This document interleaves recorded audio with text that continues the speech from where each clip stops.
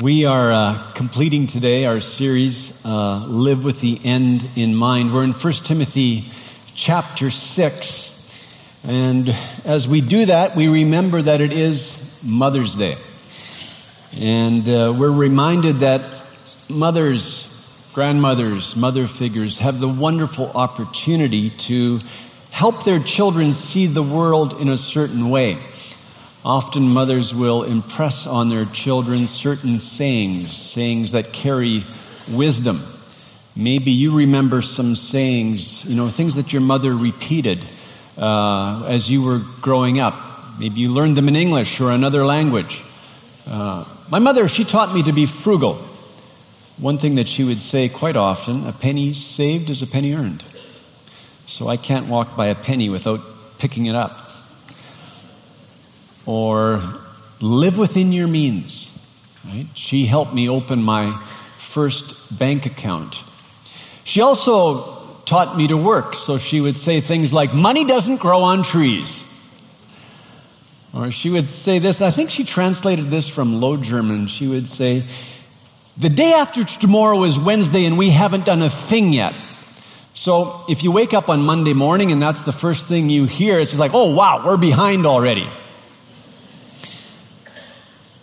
She was and is a generous woman. She's 89 now, and one of the things that she laments is that she can no longer cook for people. She used to love being hospitable, having not only feeding the family, but having guests come in, and she can't do that anymore. But she continues to be a person of faith, a generous woman, and I'm thankful for her, and I'm sure you are thankful for your mother. Mothers, they have this wonderful opportunity, as I said, to help their children see the world in a certain way. And if a mother is a follower of Jesus, of course, she wants her child to see life in a biblical way, to live with the end in mind, live with the end in mind in the serving, in the giving, in the speaking.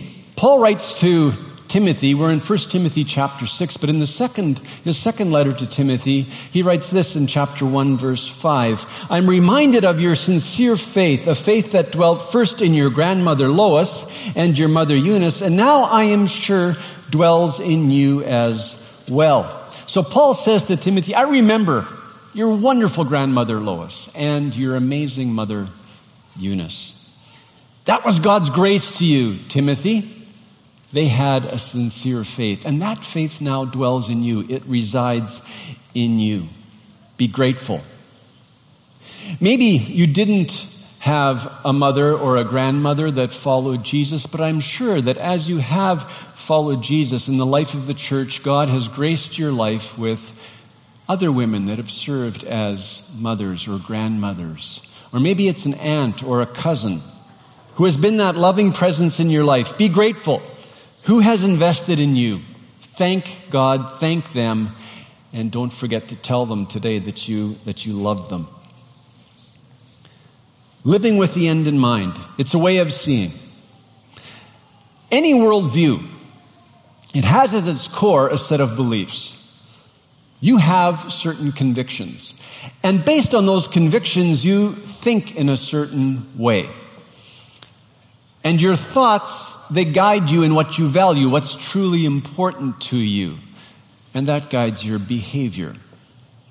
When we talk about living with the end in mind, what we're seeking to do is live in a way that Jesus would have us live. Paul, as he writes this letter to Timothy, 1 Timothy, he's saying to Timothy and to the church that he shepherds that they are to believe in the gospel, and their belief in the gospel should shape the way that they live, including their relationship with money.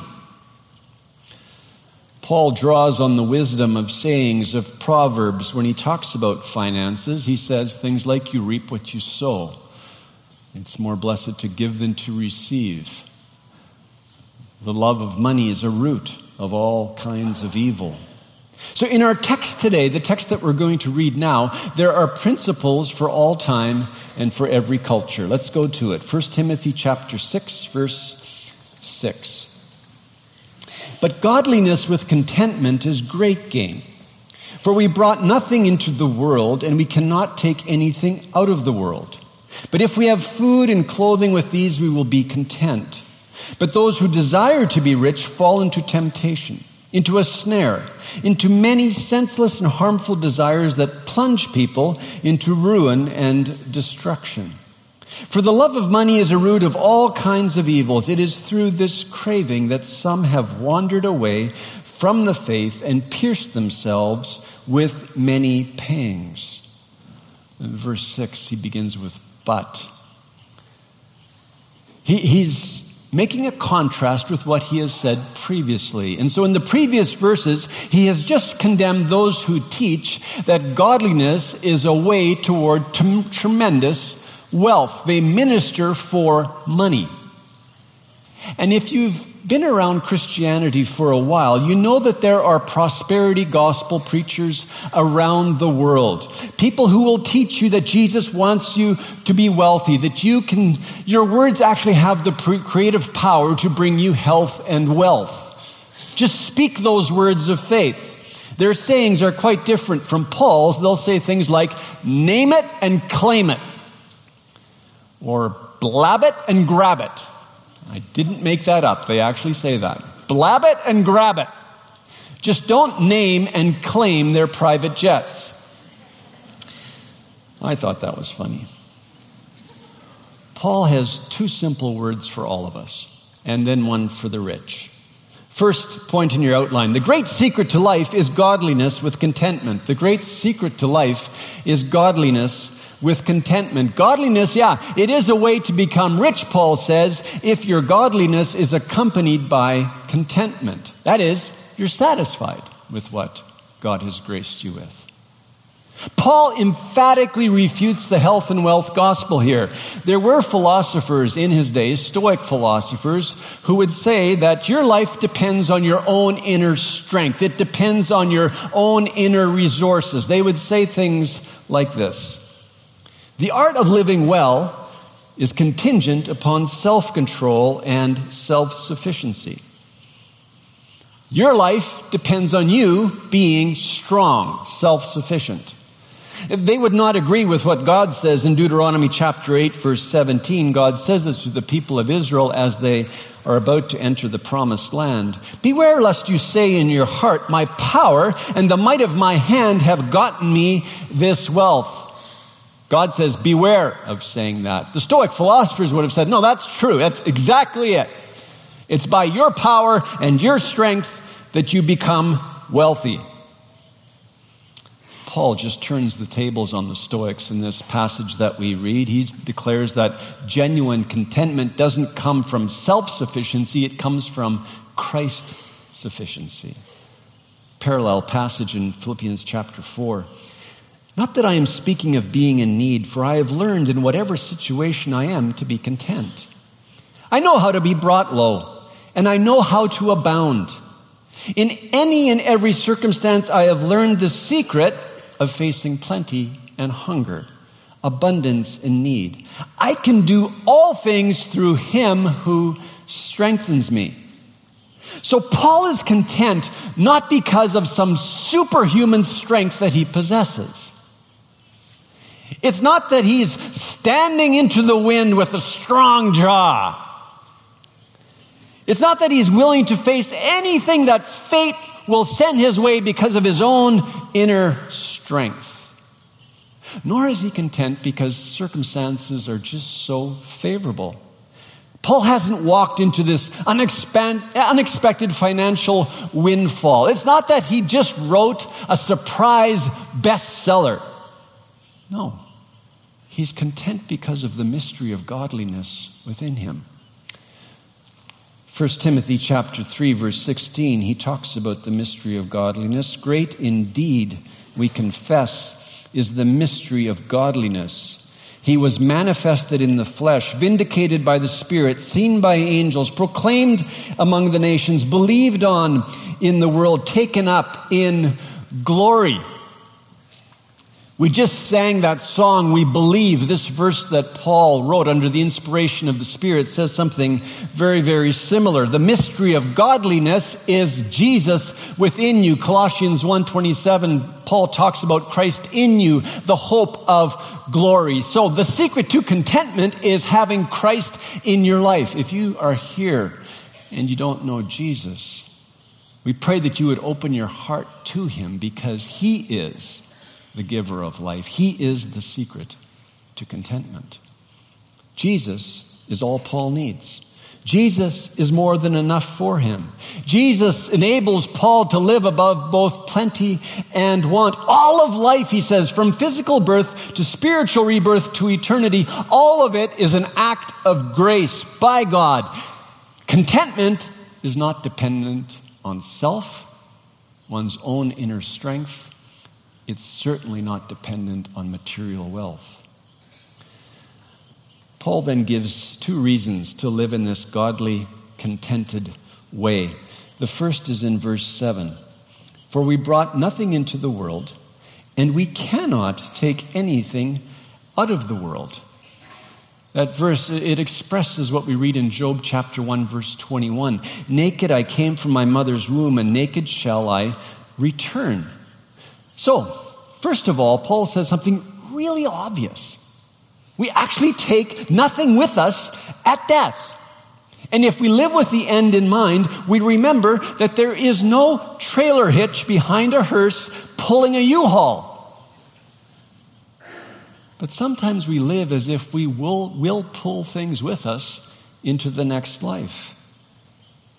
In Luke chapter 12, Jesus, he tells a story. He has just said to the crowd these words, one's life does not consist in the abundance of one's possessions. And then he says in Luke 12, verse 16, and he told them a parable saying, the land of a rich man produced plentifully. And he thought to himself, what shall I do? For I have nowhere to store my crops. And he said, I will do this. I will tear down my barns and build larger ones. And there I will store all my grain and my goods. And I will say to my soul, soul, you have ample goods laid up for many years. Relax, eat, drink, be merry. But God said to him, fool, this night your soul is required of you. And the things you have prepared, whose will they be? So is the one who lays up treasure for himself and is not rich toward God. The rich man that Jesus describes, he was focused on himself. He was focused on the now. And this is where the health and wealth gospel just gets it all wrong, because it is focused on the now, on that which is fleeting. You probably have all heard about the Egyptian pharaoh, King Tut. King Tut, he died at 19 years of age in 1323 BC. The interesting thing about his burial is that he was buried with 5,398 things.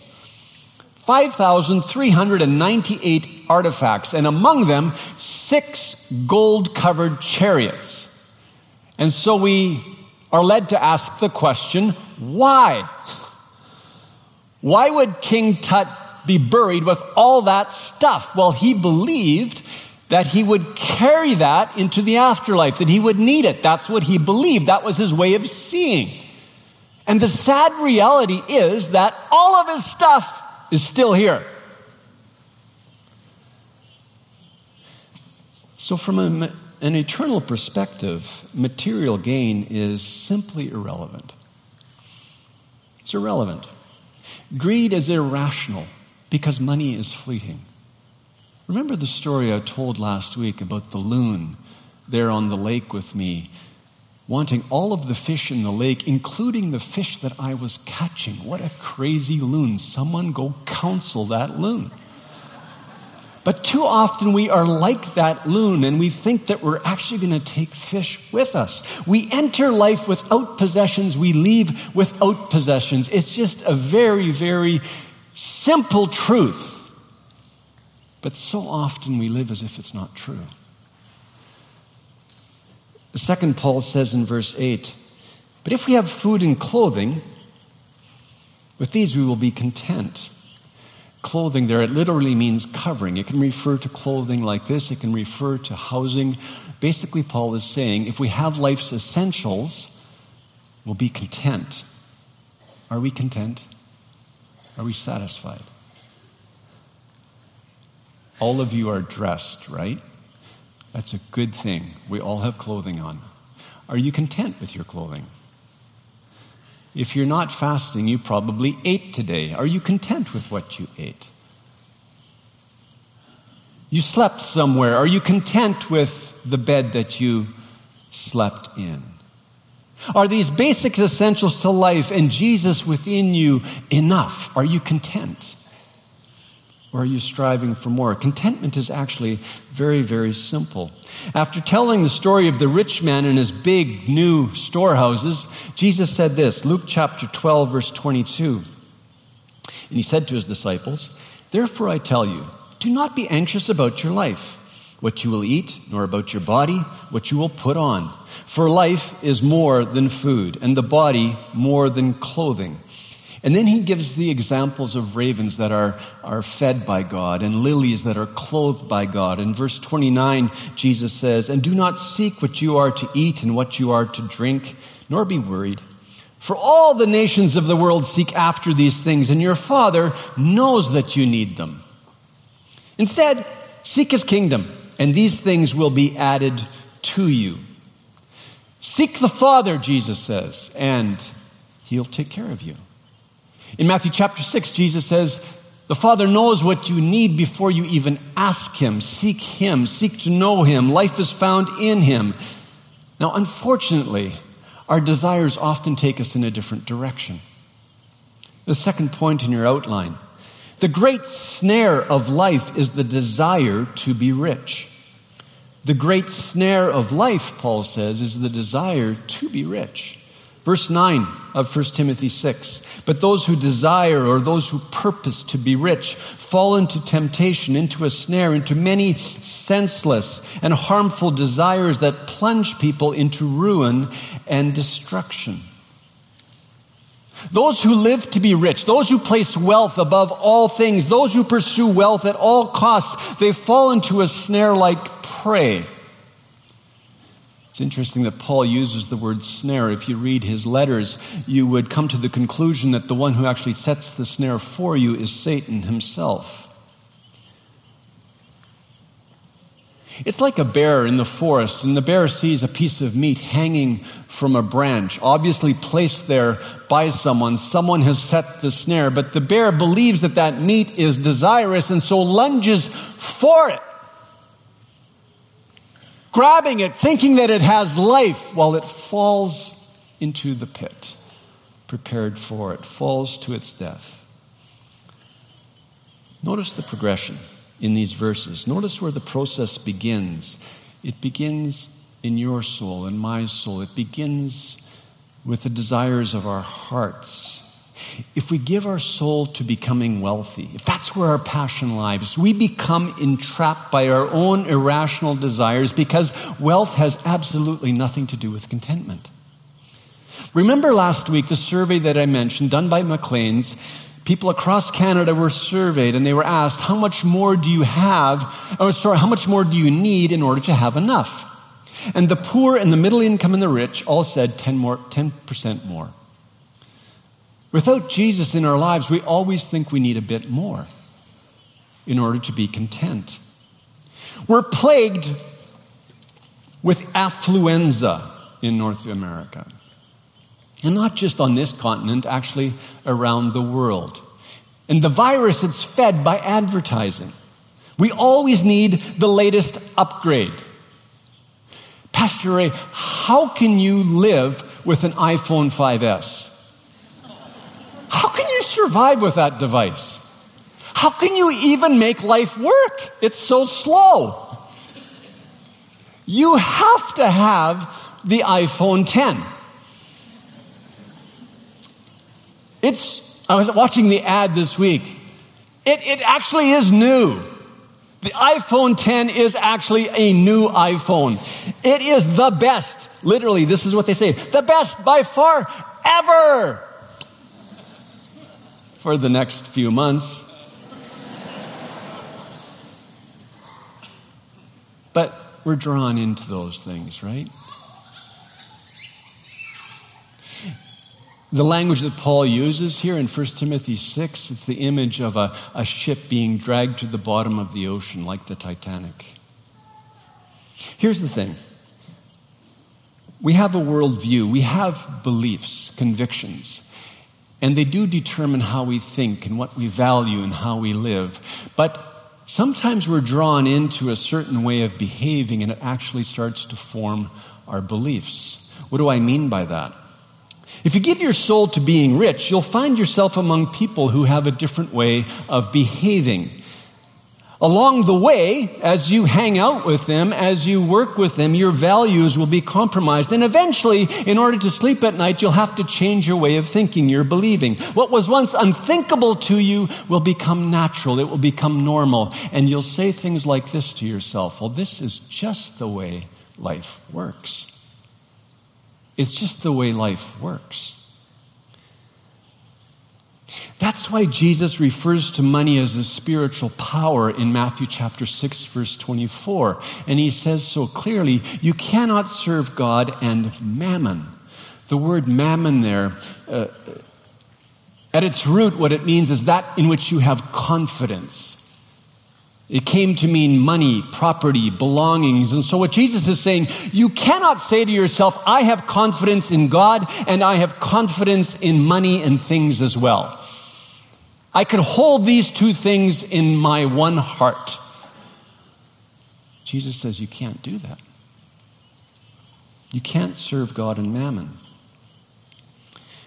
D.A. Carson wrote, and I think this is a profound statement, attempts at divided loyalty betray not partial commitment to discipleship, but deep-seated commitment to idolatry. Attempts at divided loyalty betray not partial commitment to discipleship, but deep-seated commitment to idolatry. And so when I read a statement like that, or I reflect on what Jesus said, you cannot serve God and mammon, I have to stop and ask myself, Jesus, is there anything other than you that I worship? Are there idols in my life? How do I know whether I'm running after other things? Whether wealth is taking a place in my soul that it shouldn't have? Well, we can ask ourselves some questions. This last week, what gave us our greatest joy? What were we passionate about this week? What were we most afraid of losing? Where did we give our best energy? And if the answer to any of those questions is something other than our relationship with Jesus, then we are probably worshiping something else. We're idolaters. Paul illustrates what he says in verse 9 with a proverb in verse 10. For the love of money is a root of all kinds of evils. He doesn't say that money is the root of all evil. That's not what he says. Nor does he say that material things per se are condemned. Some people taught that in his day. Nor does he say that greed is at the root of every evil known to humankind. No. But in verse 10, he does say, it is through this craving that some have wandered away from the faith and pierced themselves with many pangs. Because of their love for money, they have walked away from Jesus. They have walked away from the teachings of Jesus. They have pierced themselves with deeply felt pain. The language here is actually quite gruesome. It's graphic. What Paul is saying is these people that love money, they impale themselves. They drive stakes into their own hearts. Dietrich Bonhoeffer said, our hearts have room for only one all-embracing devotion. And based on Jesus, I believe that to be true. Our hearts have room for only one all-embracing devotion. Now, it's not only the rich that crave more. Sometimes the most ambitious are those who do not yet have. Sometimes their desires lead them to unreasonable levels of debt. one of the things about our society is that debt has been normalized. We expect to just live in debt. We're fed the message of instant gratification daily. If you can make the payment, you can have it, and you need it now because you deserve the experience that this product offers to you. You can have the experience right now, and it'll give you a new identity. The advertising feeds us this message over and over again. One of the things about unreasonable levels of debt, it's like sexual bondage. Financial bondage will keep you from actually serving Jesus as God intends you to. The bondage doesn't begin with unreasonable levels of debt. It begins in your soul with your desire for more. So it begins with you. And the way to freedom also begins with you. You can decide to walk away from unreasonable levels of debt. There is help for you. There are biblical principles to guide you. If you do need help, just write it on the welcome card and leave it in the welcome center. We would be happy to come alongside you and provide counsel. If you do find yourself in that place of debt, pray in this way. Lord, if I'm bound by anything in the world of finance, please set me free. If I'm entrapped, reveal that to me.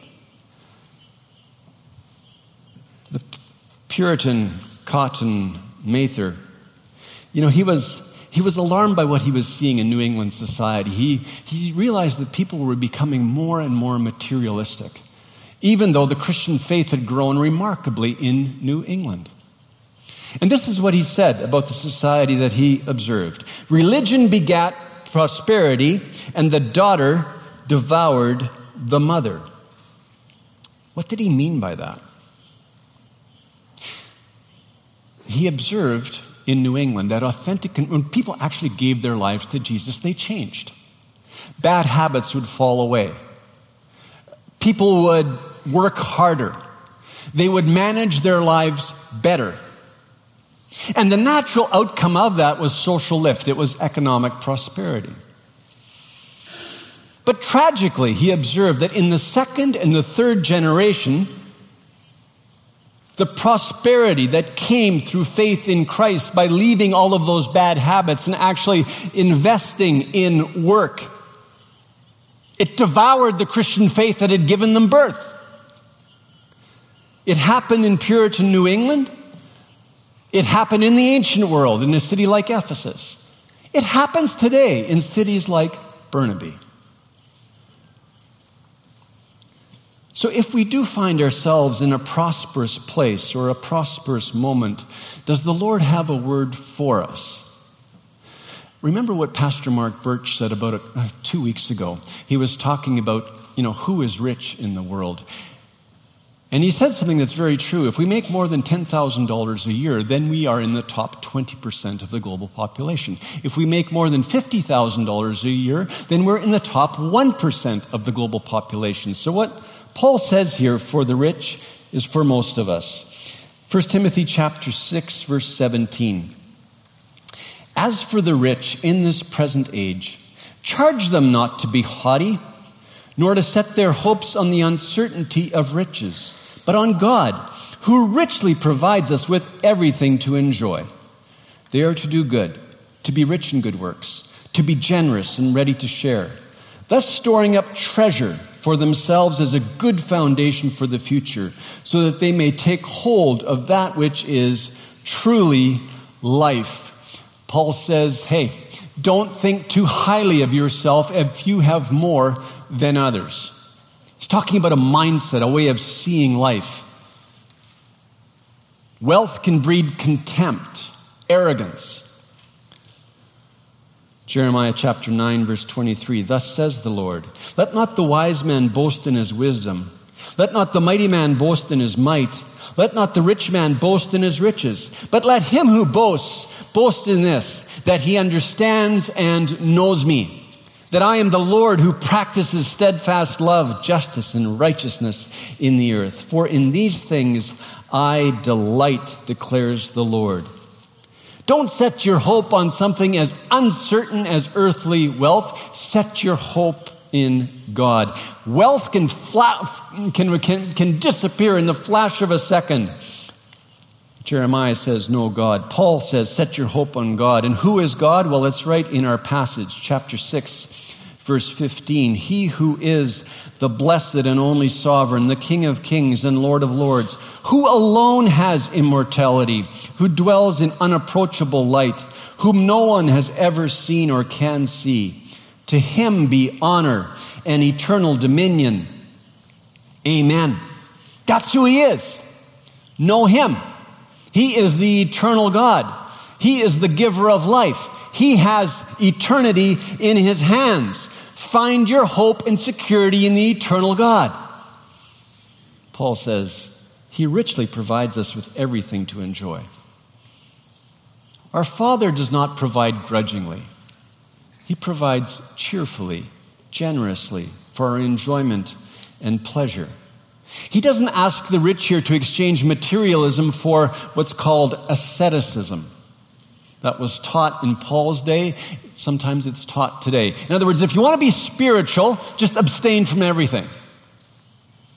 Just get rid of everything. Have nothing. Spirituality, it's like living in a miserly way with little joy. You should feel guilty if you enjoy something. That's not what Paul says.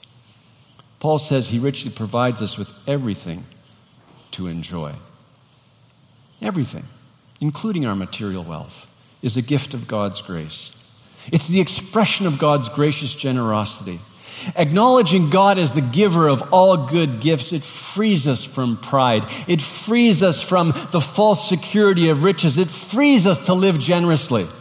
Paul writes to the rich in verse 18, they are to do good, to be rich in good works, to be generous and ready to share. He repeats the same thing 4 times, so we'll get the point. If you are rich, give generously of your time, gifts, financial resources. Hold your possessions loosely. John Calvin wrote, a man's opportunities to do good to others increase with the abundance of his riches. And what's the purpose of living in this generous way? Verse 19. Thus storing up treasure for themselves is a good foundation for the future, for the coming age. We sang just a few minutes ago, he's coming back again. So you live with the end in mind, so that, the end of verse 19, so that they may take hold of that which is truly life. What a great incentive. Paul expects the wealthy to be generous so that they will have their treasure in heaven. And in saying that, he bases what he says on Jesus. Matthew chapter 6, verse 19. Jesus says, do not lay up for yourselves treasures on earth, where moth and rust destroy, and where thieves break in and steal. But lay up for yourselves treasures in heaven, where neither moth nor rust destroys, and where thieves do not break in and steal. For where your treasure is, there your heart will be also. Our hearts always follow our treasure.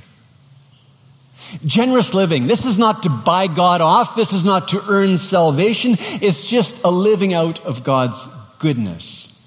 We're generous because God has been so good. Number 3, the great security of life is found in eternal investment.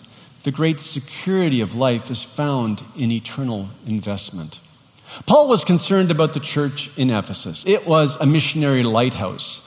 He refers to it in chapter 3, verse 15 as the church of the living God, a pillar and buttress of the truth. And he wanted it to remain that way. He didn't want it to be consumed by material wealth. He knew that a love for riches would lead to the death of that church.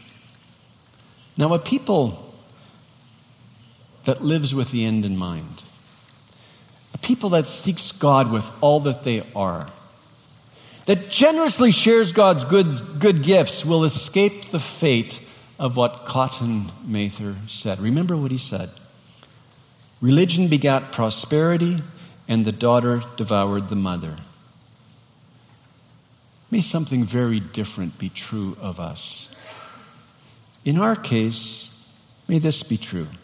Religion begat prosperity, or it would be better to say, faith in Jesus begat generosity, and the daughter invested securely for eternity.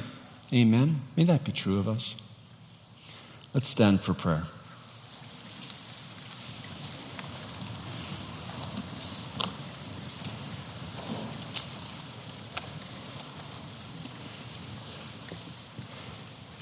Now, if you're here today and you don't know Jesus and you're looking for new life, you're looking for contentment, the message for you today is that true contentment is found in Jesus alone. And there's a prayer that we're going to post and would love to have you pray this. This is between you and Jesus. I'm going to read through it. God, I desire to know you personally. Please forgive me for leading my own life and rejecting your love. Thank you, Jesus, for dying on the cross and paying the price for all my sin. I ask you to forgive my sins. Jesus, lead me from this day forward. Fill me with your Spirit. Set me free. Make me into the kind of person you created me to be. Thank you, God, for adopting me into your family and gifting me with eternal life. In Jesus' name. Amen. If you prayed that prayer, as Pastor Ron said earlier, there are people in the Welcome Center that would love to pray with you, would love to gift you with the Bible. And now I'd like to pray something for all of us. Father, we pray against the spirit of greed. We repent for the love of money. We confess that at times we are carried away by a desire for more. We repent for arrogance. We repent for self-sufficiency. We repent, Lord, for finding our contentment elsewhere. Oh God, by your grace, may we be rich in you. May we delight in the riches of your gospel. May we delight in our inheritance in you. May we live with the end in mind, renewed by your Holy Spirit. May we be set free from all that binds us, Lord. May we be rich in good deeds. God, may we invest generously, cheerfully, securely in your kingdom. And now may the grace of our Lord Jesus Christ and the love of God and the fellowship of the Holy Spirit be with us all. In Jesus' name, amen. Amen. God bless you. Don't forget to tell your mother that you love her. Have a great day.